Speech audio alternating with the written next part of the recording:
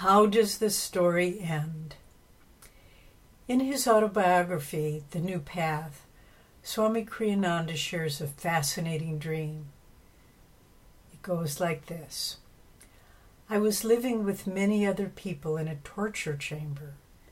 For generations our families had lived there, knowing no world but this one. The possibility of any other existence simply never occurred to us. One awoke, one was tortured, and at night one found brief respite in sleep. What else could there be to life? The time came, however, when a handful of us began to think the unthinkable. Might there, we asked ourselves, just possibly be another, a better way of life? Moments snatched when our torturers were out of earshot and we could share our doubts with a few friends, served to kindle our speculations. At last we determined that there simply had to be an alternative to being tortured. A small group of us decided to rebel. We laid our plans carefully.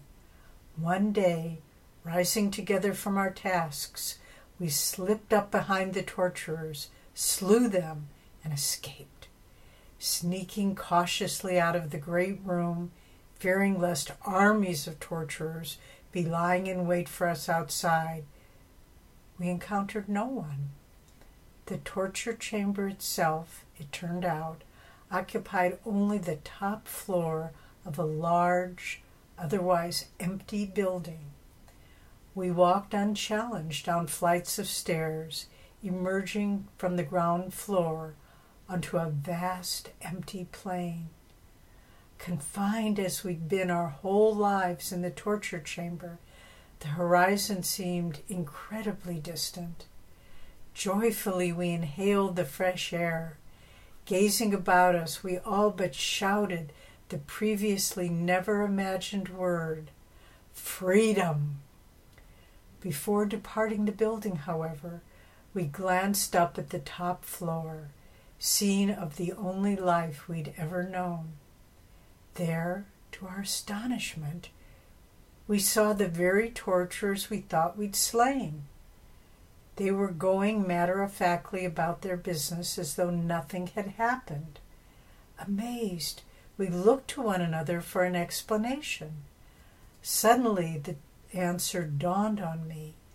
"Don't you see?" I exclaimed. "It's ourselves we have conquered, not the torturers." With that realization, I awoke. I felt that this dream held an important message for me.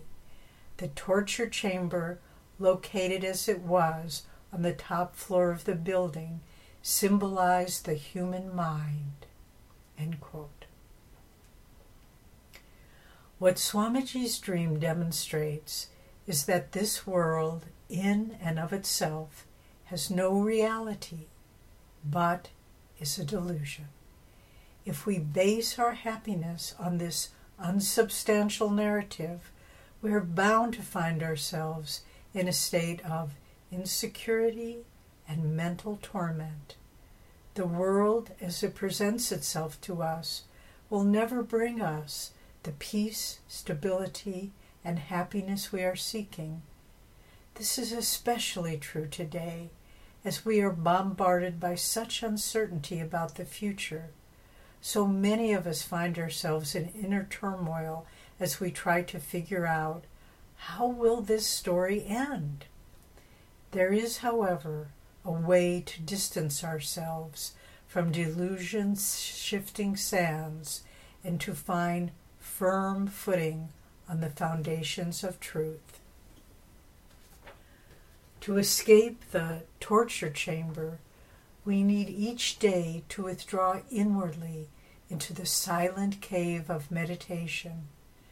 This will help keep your mind calm and detached so that you can perceive the true reality beyond delusion. Thus, you will be able to resist the pull to angst over what might happen and simply to rest in the peace of the present moment. With mental determination and willpower, stand up to the torturers of fear and worry.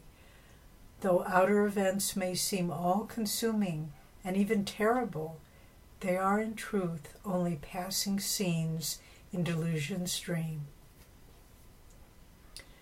Strive to deepen your attunement to God and Guru, who are the source of soul peace and happiness, and have faith that the divine hand that created the world will help us to awaken from this dark dream of suffering. So, how will the story of the pandemic, economic uncertainty, and political turmoil end? When we realize that our anxiety torturers reside only in our mind and use inner discipline to calm our thoughts, only then can we step outside of the story into the realm of peace. Swami Kriyananda wrote, quote, "Suffering is a result of delusion, not of outward circumstance. There have been people in the darkest dungeons and people suffering the worst diseases who have known only joy. Joy and suffering depend entirely on the attitudes of the mind." End quote. Towards inner freedom, Nayaswami Devi.